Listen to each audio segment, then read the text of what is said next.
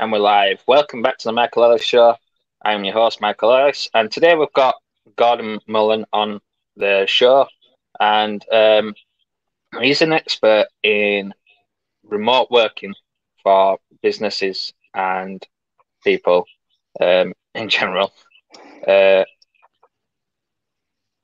Even before the times of COVID, so he's not a new player to the game. Let's be true here and be honest and say that he's an experienced player in the game and it's not just a rise of the COVID pandemic. So, No, how are you today, Gordon?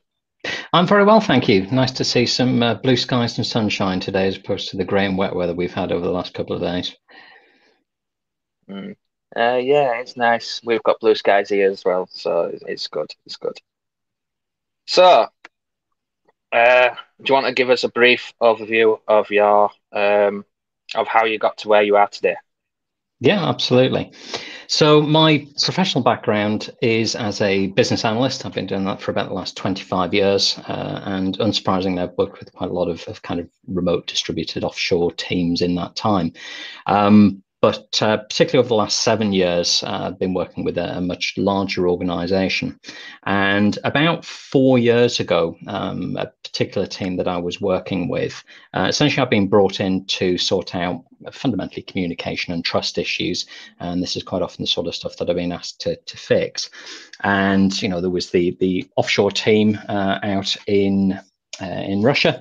And then we had third-party consultancy firm, we had the client, we had me on site. And the delivery manager I was working with at the time sort of started to comment on just how fast I was able to turn this kind of trust and communication issue around.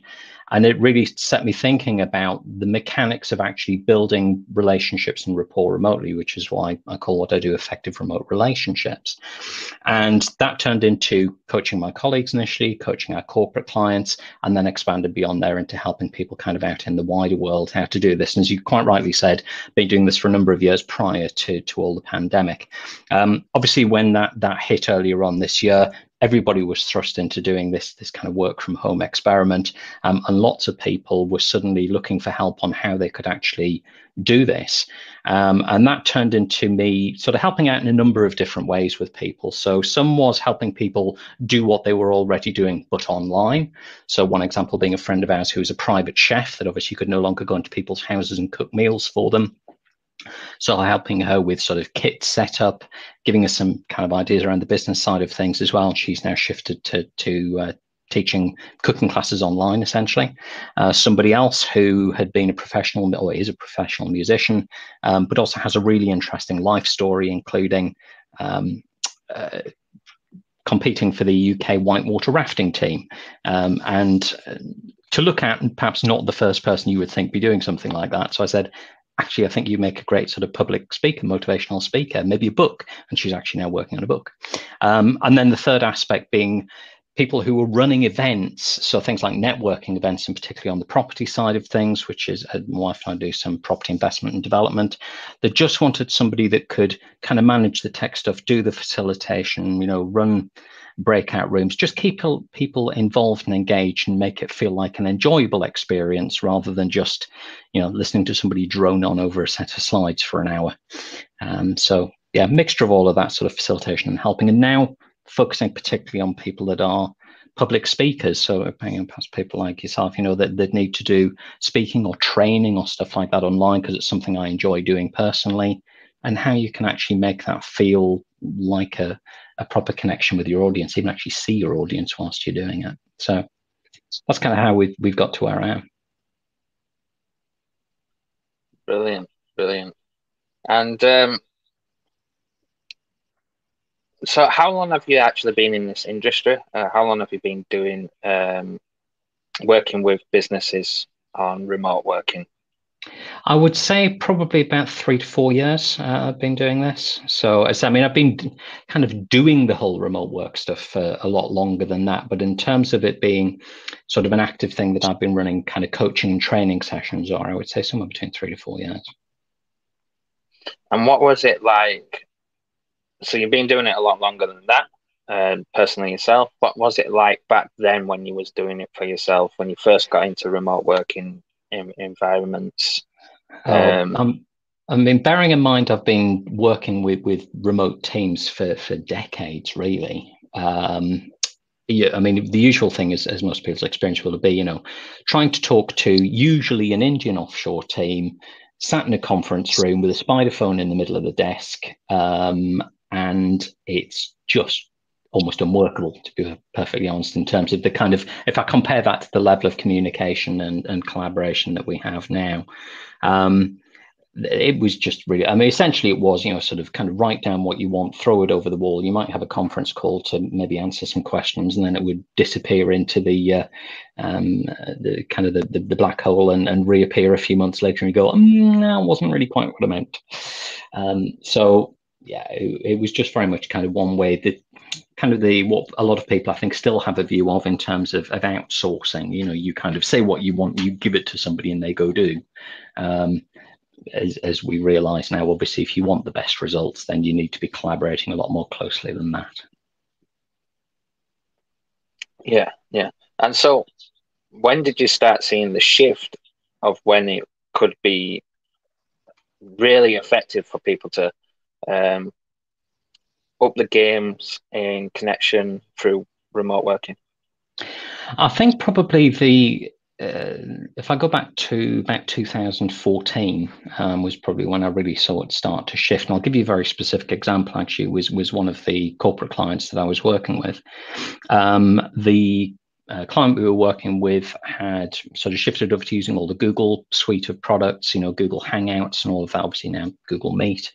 And the team I was working with were based out on one of the warehouses out on an industrial estate in Northampton. And that we wanted to run the video calls to be able to actually talk face to face when we couldn't physically be in the same room, because I was normally in the head office, then there was the team out at the industrial estate, and then there was the delivery team, the development team in Eastern Europe. And just that shift to doing video and actually having the bandwidth and the tools like Google Hangouts to be able to actually do real-time video calls with a group of people just shifted things hugely. We are a social species. We talk about wanting to get face to face with somebody, and that really was where I saw the shift in the power of being able to do that. And as we've seen the rollout of better and better bandwidth, better and better tools, Zoom being and the one most people know, that really to me is what makes the difference, is that ability to see the person that you're talking to. If you're going to know, like, and trust somebody, it's very difficult to know, like, and trust somebody that you can't see. Yeah, true. very, very true. And so what prompted you to go out into this space about 3 to 4 years ago and actually start developing your own programs around it? Well, as I said, it came from that delivery manager that I was working with, a very, very lovely South African guy that I was working with, who's just sort of very, very straightforward. And that was really what made me stop and think about the things I'd learned how to do. Now, one thing I do is worth making clear, and it's why actually the way I teach it makes sense, is I suspect, although I've not been diagnosed, I sit somewhere on the autistic spectrum. So in terms of building relationships with people and reading emotion and all of that sort of stuff, it has been, should we say, more of a conscious learning process that I've had to go through. And in terms of what behaviors and things can you do to actually build that feeling of rapport and build that feeling of trust and make sure that you are paying attention to the cues that you're getting, but also the psychological effects that behaviors have on how you feel about things. And so that really was where it started. So as they grew out into initially, so well, let's try this out with some colleagues. Yes, they really like it. Corporate clients, yes, they really like it. I'm getting asked to do multiple sessions of these. Actually, this is a really valuable skill for anybody that wants to work remotely or just work with somebody that's not in the same room.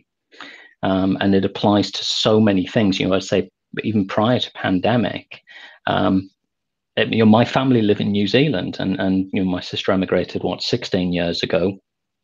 My parents emigrated back in 2013. So if I want to maintain a relationship with my family, it's done through a camera. I get to see them maybe every couple of years, actually physically in person. So yeah, that was where it came from. And every time I do it, people go, "Oh God, I hadn't thought about that." So hence sharing the message, and when the pandemic hit, then setting up the YouTube channel and putting some of the content out onto there as well. Great, great. And how much is there to learn in regards to remote working? Like, there must be a lot to learn if you can actually specialize in this area and deliver a program that's suitable for corporate and clients of any nature. Then there must be a lot of things that a lot of people miss out. There is, I think, to me, it kind of splits into two aspects. The stuff that's really quick to fix, and it's the stuff that I started with the teaching with, what I kind of class as the hygiene factors. So stuff like audio, because, and again, people kind of go, yeah, we kind of know you need good audio, but do people really stop and understand why? So if you are going to talk to somebody, and every time you talk to them, it physically hurts listening to them, that is not the kind of psychological association you want people making with you. So you can have the crispest, HD audio, but if there's loads of background noise coming through, or it's tinny or echoey, or there's feedback or anything like that, people stop wanting to talk to you. And it sounds unprofessional to do that. So fix your audio. Then, if you are going to build a relationship with somebody, turn your camera on, actually have a face-to-face conversation with them.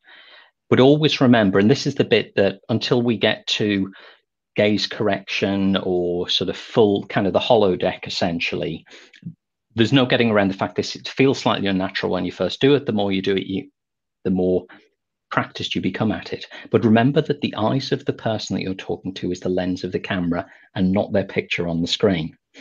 Because the number of people that do an entire video call looking kind of where I'm looking now, and when I stop and ask people and I say, if somebody did this to you in real life, what would your impression be of their personality? And I'll ask you that question. What would you say if somebody was talking to you in real life and just looked here the whole time? What would you say about them? In real life, I would be I'd be confused. I'd be like, well, why is he not looking at my face? Why is he? You would instantly think there's something wrong with your face for a start. Okay. What else? What other story might you tell yourself about why they're not looking you in the eye in real life? They're not interested. They're not interested in me. They're not interested in the conversation. They're not listening. There's loads of things that go through your mind in real life with somebody not looking and directly at you. Yeah, the usual answers I get are they're not interested, they're shy, they're unconfident, they have something to hide. None of the associations I ever get are positive, when somebody's looking at that. And what I would also say as well is if you ask a woman and you say, what would it feel like? They kind of go, yeah, it kind of feels like they're looking down here. And you have had millions of years worth of evolution talking to people in real life. That evolutionary wiring and associations does not go away just because you're on a video call. So consciously, it's a video call and you kind of understand why they're doing it. But all your life, all your training that you've had, all the evolution that sits behind it makes those associations. And that's very difficult to break. And you get the same thing if people are looking over the top of you. Again, I tend to say, imagine somebody doing this to you at a networking event. It's like, well, they're being domineering. They're looking down on me. They're not interested. They're trying to find somebody more interesting to talk to. Again, all negative associations. So that's kind of the hygiene factor side of things, sort of sorting all of that out, get your lighting. I mean, as you can see here, I've actually got a green screen behind me. Normally, I would have a virtual background running as well. You don't have to do that. That's not essential. But I find it helps for me normally with branding. But when you dig deeper than that, there is around how do you actually build a relationship with people? How do you do the things that kind of happen by accident when you're in the same physical space? So again, I'll just give you one example. Bear in mind, if you're talking in a corporate environment, I would say to people, if you're sat next to somebody, been working next to them all day, it's Friday afternoon, you're packing up to go home, what would you say to each other? What's the kind of question you might ask? Oh, what are you doing at the weekend? Yeah, exactly. Just a simple question, something that we happen to ask because we're sat next to them. Or on a Monday morning, you're unpacking, sort of getting ready for work. It'd be how was your weekend? You get up to anything interesting? If you know a bit more about them, how was the kids? Did the match go all right? Whatever it is. Those are things that happen accidentally because you're physically in the same space. If you're not in the same room, you have to make time to do have those non-work conversations. And there's lots and lots of ways you can do that I don't talk about, but building those relationships, because regardless of what you're doing, whether it's working for a company or working as an entrepreneur, doing sales, doing public speaking, whatever it happens to be, it's about building a relationship with the person that you're talking to. That's what everything else is based on. And then aside from the relationship side, the simple mechanics of how do you do a training with group activities and breakouts? How do you keep people engaged? How long do you run training sessions for? Because if you ask somebody to sit on a training session all day, sat in front of a computer, that's very tiring. There's better ways of doing it. What tools can you use to achieve, to do effective brainstorming? How do you do like the flipped classroom model, of actually making sure that the synchronous time that you have together, this kind of conversation you and I are having now, how do you make that really valuable? Because again, what we still see far, far too many organizations doing is just defaulting to people being on Zoom calls all day long and not actually having time to do the work that they're being paid for, because their managers or whoever don't know a better way of actually keeping in touch with what progress is. There's a very, very strong movement now towards we should be defaulting to asynchronous communication. So asynchronous being like, I send you a message and you reply when you've got time. But thinking about how do you actually do that? I would agree on that aspect in terms of sending a message to somebody and leaving it until they've got time to reply. Obviously, if it's something that's of urgence, you pick up the phone, don't you? Or you call.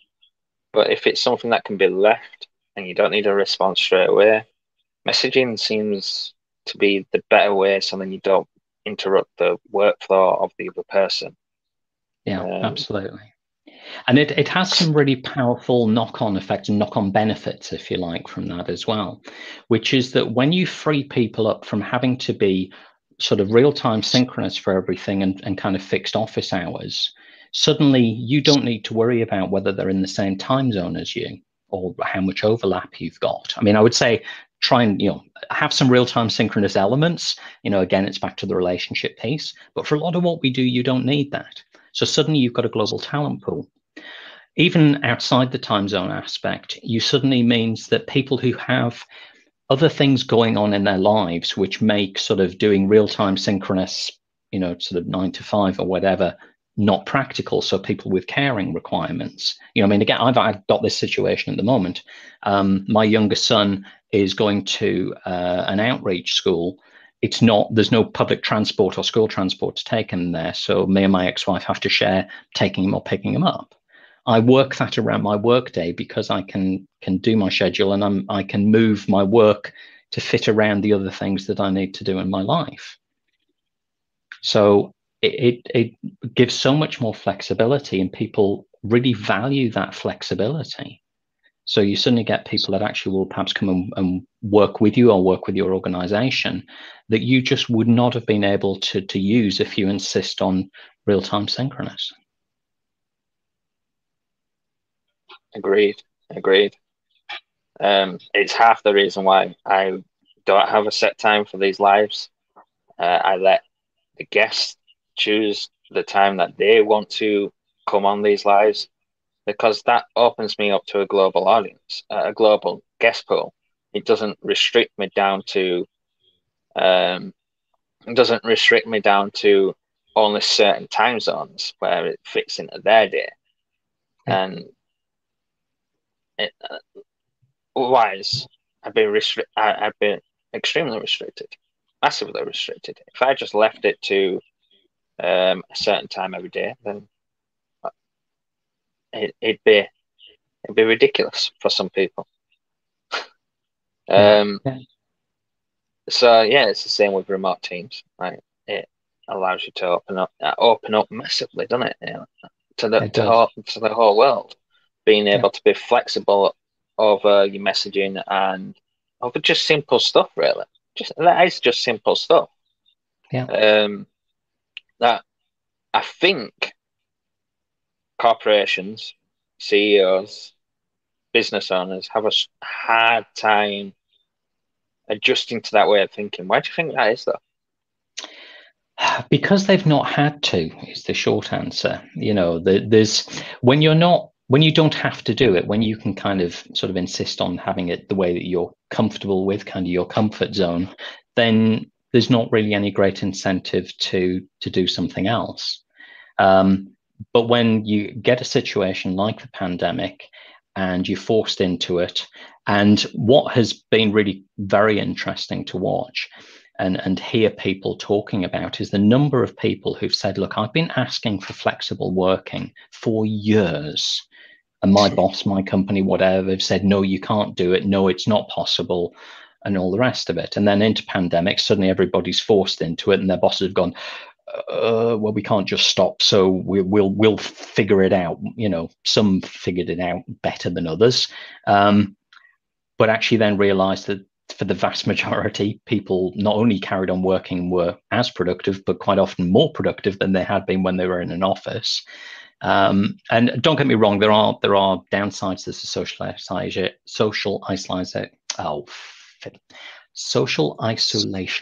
I'll try and slow my mouth down to keep up with my brain. Social isolation, the mental health aspects, challenges of having kids in the house whilst you're trying to work, not having dedicated workspaces. There are issues that need to be solved. But the fundamental thing of actually there's a lot more people can work remotely and distributed than were ever allowed to previously. And now it's flipped on its head and people have gone, so why do I have to come back into the office again? What exactly is the benefit? You know, and the majority of people are looking for, the vast majority are looking for at least kind of 1 to 2 days working from home. So you get this sort of 3-2-2, you know, kind of 3 days in the office, 2 days at home, 2-day weekend. That sort of kind of hits the sweet spot for a lot of people. Some people like me, very happy working remote pretty much 100% of the time. I'm perfectly happy to go and do, you know, a business trip or go and travel for a particular event or a kickoff or something like that.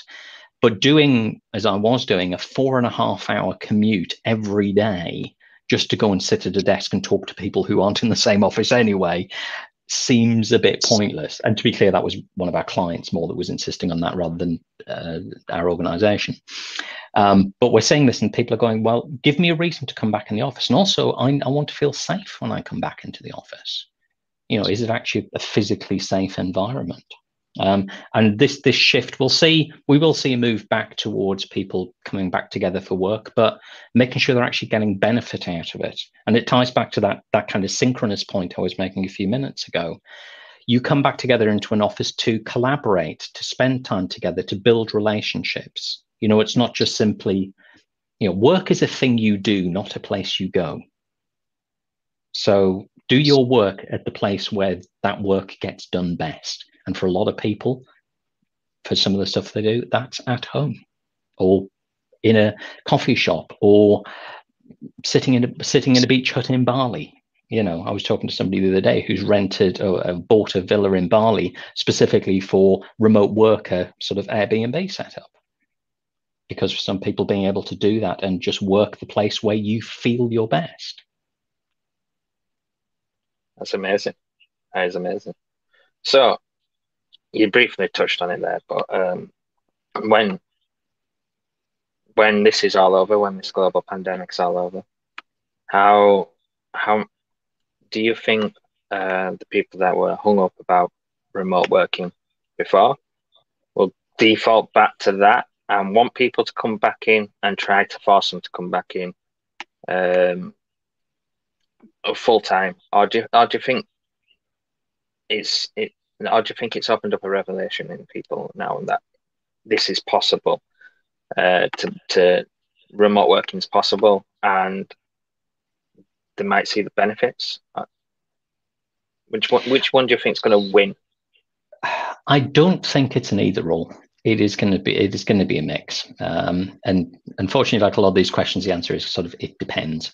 I think there are a significant portion of people who've been resistant to it previously, who've had their eyes open very much. They've had that revelation that, God, actually, this is possible.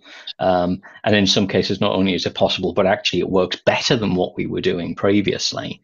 So there will definitely be some of those. And we've seen this. I mean, it is particularly the tech companies that we hear about, but they're not the only ones doing it. So the likes of Unilever, for example, would be another example. One of the things that Unilever have done as a result out of this in New Zealand is they've moved to a 4-day week. People getting paid the same amount, but only for working 4 days a week, because they've realized actually people are more productive. Because most of us, pretty much all of us, I would dare to say, do not work solid for 8 hours a day. Because you can't, your brain can't be full on 8 hours a day. So if you can allow people that more flexibility, that works. So there'll definitely be those that have had the revelation.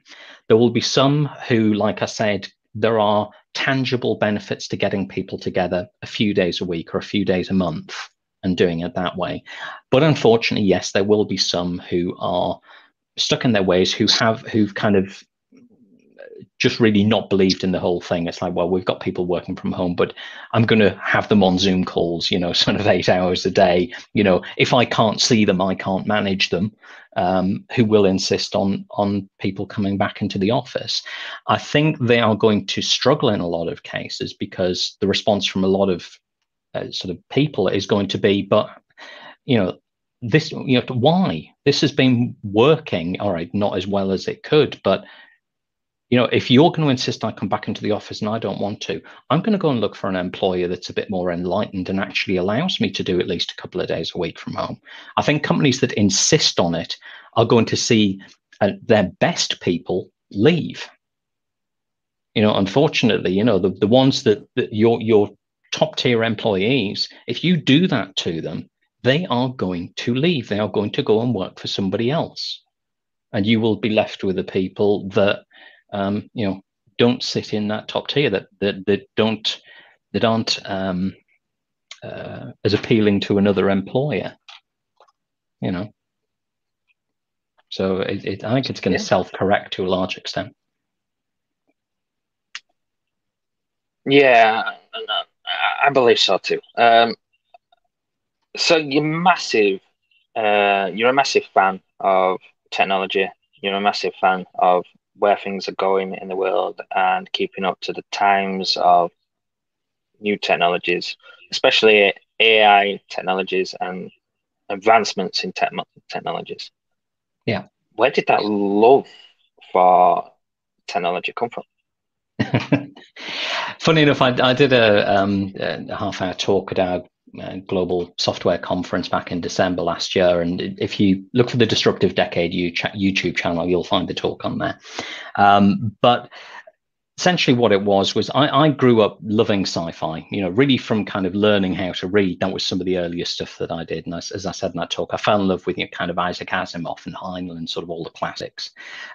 So I grew up, with the likes of Neil Asher and Gridlink, sort of the AI org behind the ear and sort of, brain to internet connection and all the rest of it. So I love tomorrow's world and just gadgets and tech. So that's something that's just really from early childhood has been something that's of interest to me. And then obviously I've kind of ended up in the IT world, although a rather circuitous route. I did a law degree at university, so I'm not a sort of an out and out sort of geek programmer background. But just tech and what it enables, I think, and the possibilities that it opens up for humanity as a species has been something that's been with me for as long as I can remember. That's fantastic. So what are some of the things that you see coming up in the very near future, and then further down the future that we could see possibly happening in the tech world? Oh, this is such a huge subject. And I think when we talk about timescales, just so people are sort of get a sense of how rapidly this is coming. The stuff I'm going to talk about, we are talking about the next 10 to 15 years. I'm not talking about 50 years down the road. I'm talking about no more than 15.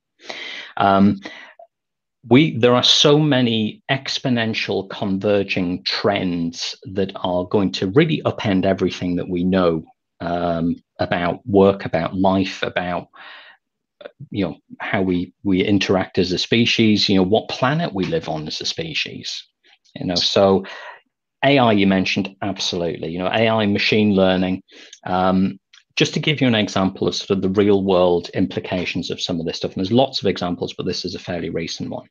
Some people will have heard about, and I mentioned it in the talk I did, of AlphaGo, which was DeepMind, so part of Google, DeepMind's AI that beat the European champion at the game of Go, which is sort of flipping black and white pieces, something that literally up until the day it happened, even experts in the field thought was decades away.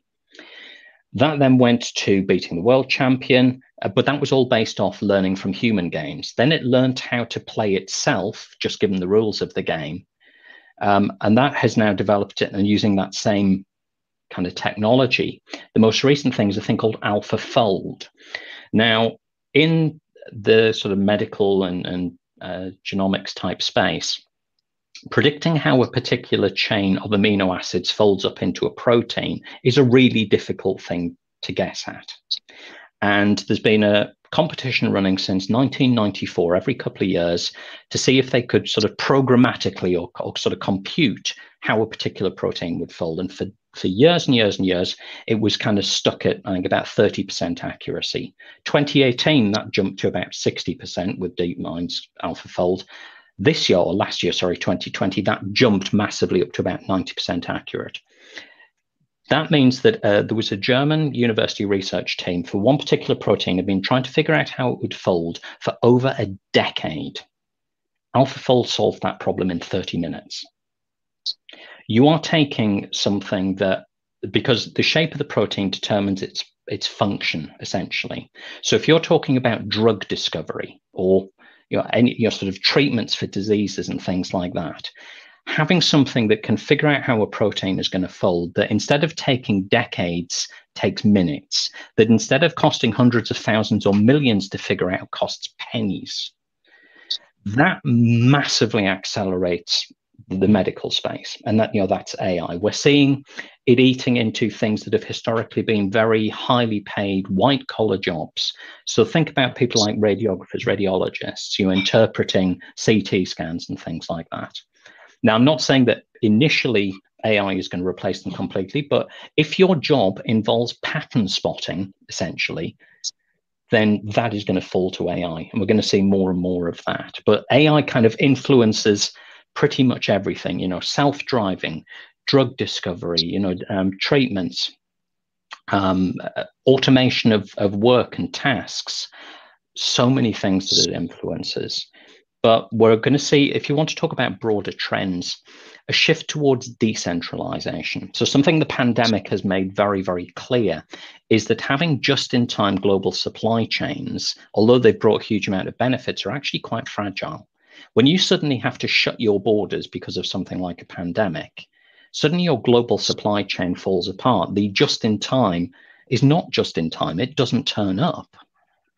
So when you have clean renewable energy generation that can be done on your rooftop, when you have technologies like precision fermentation, and again, this isn't new, and again, go and have a look at the talk for a bit more detail, but where you can use essentially the technology used for brewing beer to produce any organic molecule, then, and things like 3D printing for assembling that into materials, then suddenly if you can generate energy, food, and materials on a local basis, and I'm talking about regional or even sort of city-based, if you've got things like vertical farming, if you've got stuff like cell-based meat, so basically growing your meat rather than, raising an animal and killing it and chopping it up to get the meat out of it.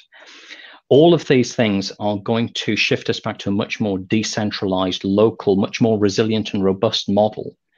You're going to have huge amounts of near zero marginal cost energy. That opens up huge possibilities. So if you're talking about climate change, obviously generating your energy cleanly without creating emissions, excellent. Being able to have things like electric vehicles so that you can do your transport without creating emissions, excellent. But even if we dropped our emissions to zero today, we still need to pull some of the carbon out of the atmosphere that's already there. When you have near zero marginal cost energy, doing that actually becomes economically viable. So we have, over the next 10 to 15 years, the ability to solve poverty, to stop and reverse climate change. Okay, there's an excellent report that I refer to, and I take quite a bit of the materials from in the talk, called Rethinking Humanity by a think tank called RethinkX. The guys there have got a fantastic track record in predicting disruption. And Tony Zaber from RethinkX says that by 2030, you'll be able to have the American dream. So the American dream they class as 1,000 miles a month of transport, 2,000 kilowatt hours of energy, 100 clean liters of water a day, all your food, communications, basically everything that you need to survive as a human being for every human being on Earth could be done for $250 a month. That is the level of disruption that is not just possible, but highly likely over the next 10 to 15 years. And by 2035, he reckons that comes down to $125 a month. So when we talk about things like universal basic income, what do we do when the robots take our jobs? I'm dramatizing, and it's not that straightforward. But what do we do to all these people whose jobs are getting disrupted? All of that. We need people to be able to live. And again, we're seeing this with the pandemic. People are going, actually, we should be giving people a certain amount a month so they can actually live and exist and don't, not be able to put food on the table. It's unaffordable. With all these technological disruptions that are coming, suddenly it does become affordable. This becomes a choice. So, we're going to see, autonomous vehicles again. Massive upending to the way that we get about, and also to the finances of a lot of people. You're talking about something that is a fraction of the cost of running a vehicle you already own, never mind comparing it to buying a new vehicle. Dropping the marginal cost of transport to the point that in the same way that bandwidth went from being very expensive. I mean, if you're old enough, you may remember the days of dial-up or having to pay for international phone calls. It came down to being something that, Starbucks will give you for free when you're in for a coffee. The same thing will happen to transport. When you've got autonomous vehicles, suddenly Starbucks isn't a restaurant, a coffee shop that you go to. It's a coffee shop that's doing kind of laps around the city, and you hop on and they pay to drive you to wherever you're going as long as you buy a coffee from them.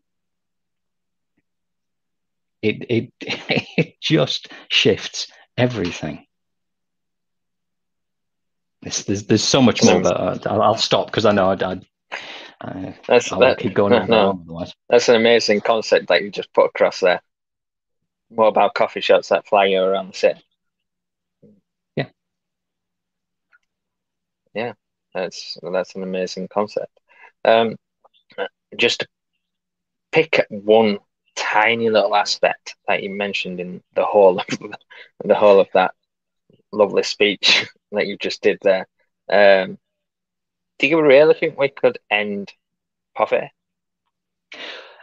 We will have the capability to, and that's kind of a really key point about this, is that, and again, this is a lot of this is coming from sort of the Rethinking Humanity report, and I really would encourage everybody listening to this to go and download that and read that, because there's huge amounts of detail in it.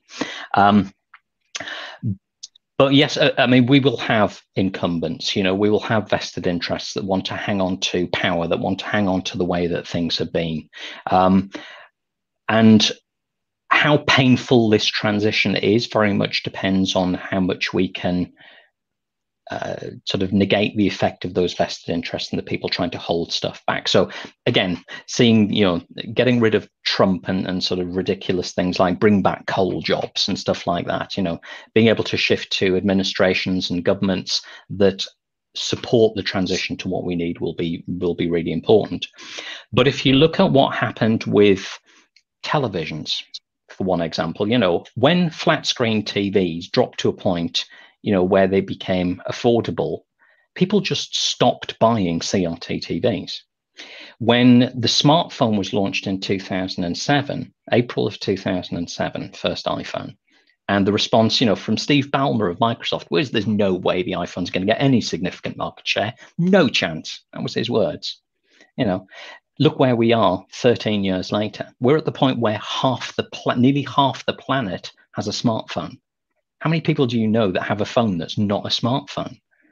And these are just small examples, but when you get stuff that is sufficiently disruptive, it doesn't matter how much the incumbents try and hang on to it. The Blockbusters of this world, the Kodaks of this world, the Nokias of this world, it doesn't matter how much they try to hang on to it. They are dead in the water.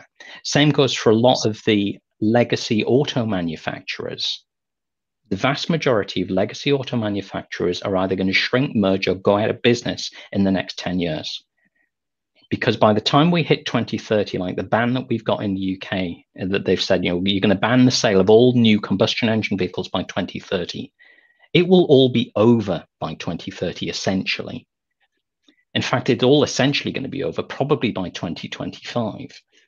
Because if you are looking to buy a new combustion engine vehicle and you're looking at an electric vehicle, and again, this is sort of on the individually owned, kind of putting aside the whole autonomous side of things for a second. But if you're saying, well, I can buy one of two cars, I can either buy one, which by that point will be cheaper to buy, is massively cheaper to run, is more reliable, and can drive itself when I want it to, versus something that is polluting, that costs more, that's going to have basically no residual value by the time I come to sell it. I'm not going to buy a combustion engine vehicle. It makes no sense. And if you look at the way that most people buy new vehicles, personal contract plans, how much you pay per month for your vehicle on a PCP is largely predicated on how much that vehicle is going to be worth in 2 to 3 years' time. When that vehicle is going to be worth next to nothing in 2 to 3 years' time because nobody's going to want to buy it, suddenly your PCP costs go through the roof. Now, there will still be a market for second-hand combustion engine vehicles for longer than there will be for new vehicles. But again, as autonomous comes along, and suddenly it's cheaper to just effectively hail a robotic Uber when you need it, rather than operate a vehicle and insure and tax and repair and everything else, a vehicle you already own, they're just going to get abandoned. Now, there are use cases where it will take longer for that to happen. But the disruption will happen for a lot more people, a lot faster than people expect. Again, going back to one of Tony Zaber's predictions, he predicts, and again, he's focusing mostly on the US, but he says in the US, and again, bearing in mind how geographically spread that country is, 95% of passenger miles will be in autonomous EVs by 2030. So 95% of every passenger mile will be in an autonomous vehicle. That's the kind of speed of disruption that we're talking about. People cannot wrap their heads around exponential growth. We've been brought up as human beings, and again, it goes back to this thing about millions of years worth of evolution. We are used to very slow linear growth. Even though we've had the explosion of the internet, smartphones, all of that sort of stuff, when you ask people to predict what's going to happen, they tend to take the current, either what's happened in the last few years or what's happening sort of rate of progress at the minute and just draw a straight line from it. But that's not how disruption works. It goes exponential, and it happens time and time and time and time again. If you look at the cost declines, Wright's law, for every cumulative doubling of production of anything, lots of things, there's a certain percentage decline in cost. And this is, what the percentage number is varies, but that relationship between a cumulative doubling, so how many have been produced since the beginning of time, results in a predictable decline in costs. And you can do that with batteries, and it's been done with TVs and smartphones, and even, the combustion engine vehicle. If you draw a line and you look at it, it's the same line. So when they're making predictions about this is based on stuff that has been proven time and time and time again. But the majority of the population are going, no, that's never going to happen. We never have autonomous vehicles. Batteries will never be that cheap. it's coming. When you look into this, you just kind of go, and then you start adding up, well, hang on a minute, if that and that and that and that, and you add them together and you go, oh shit.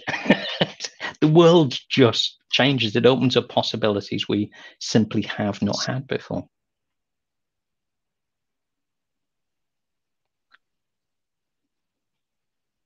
On a different note, completely away from technology. So last year, the UK or England, I can't remember which one it was, UK or England, saw its first decrease in population due to less births than deaths. Do you think that's a trend that's going to continue to happen, or do you think it's just going to take back off again, and exponential growth of population is going to happen again?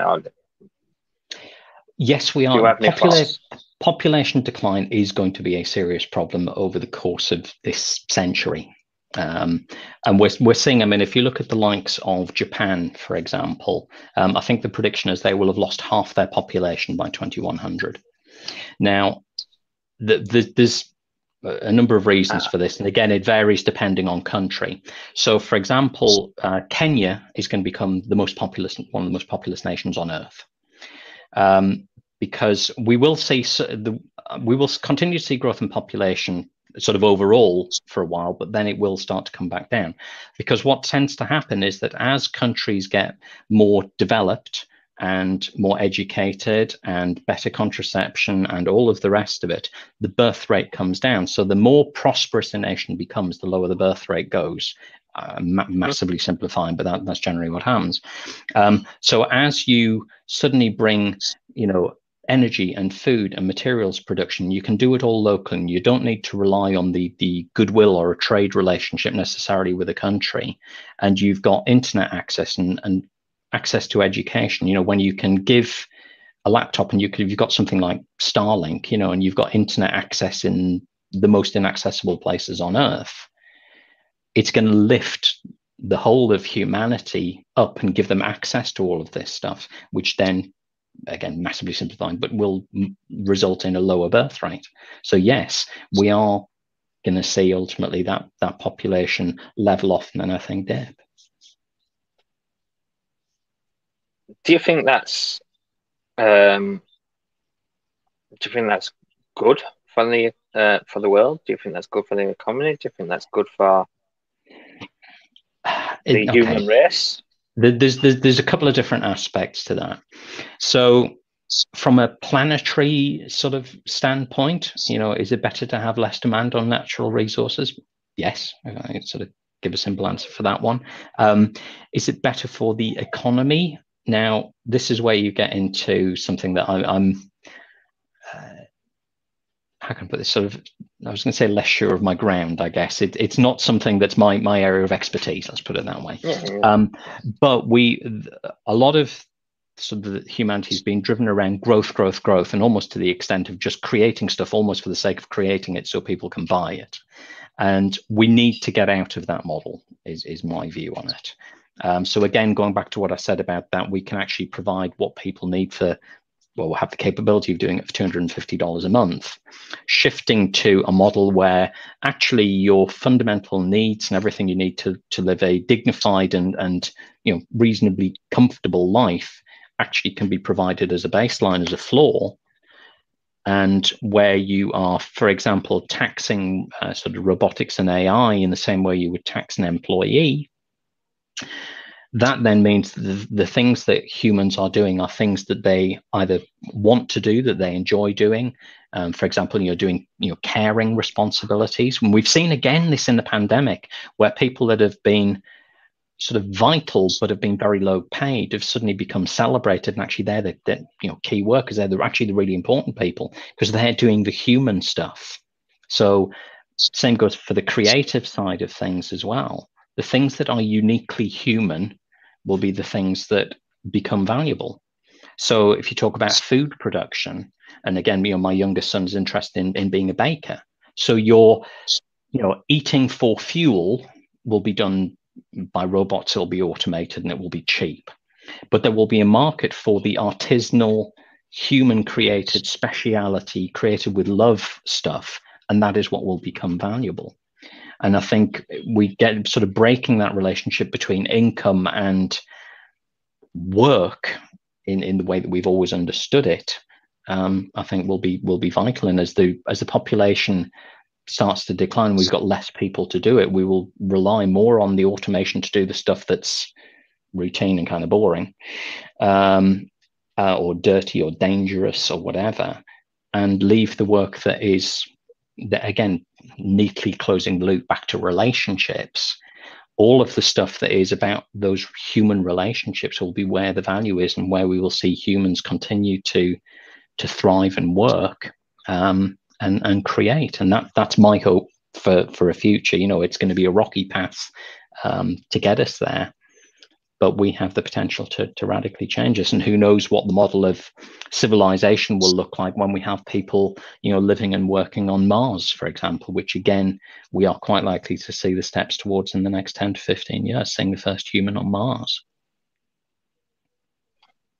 So this has been a very interesting chat. It's been a lovely chat. And guys, if you are interested in all this new technology, all this new, and where the planet's going in the next 10 to 15 years, and you want to keep up to date with some of this stuff, and I highly, highly recommend you to go check out Gordon's YouTube channel, which is the Disruptive Decade.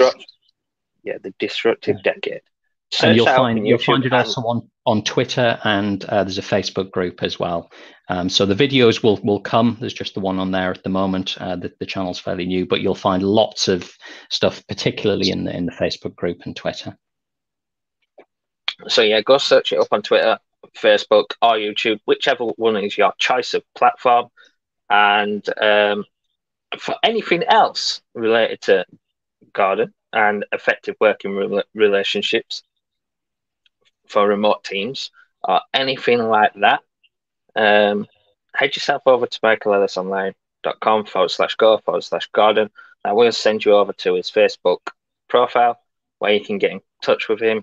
He's got some links on there that head you over to his business page and website, I believe.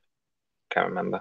But there's some links on there if you need to go find the other things that he does, and so on and so forth. It's been lovely chatting to you. I know you've got to go, so I'm not going to keep you any longer. And it's been great.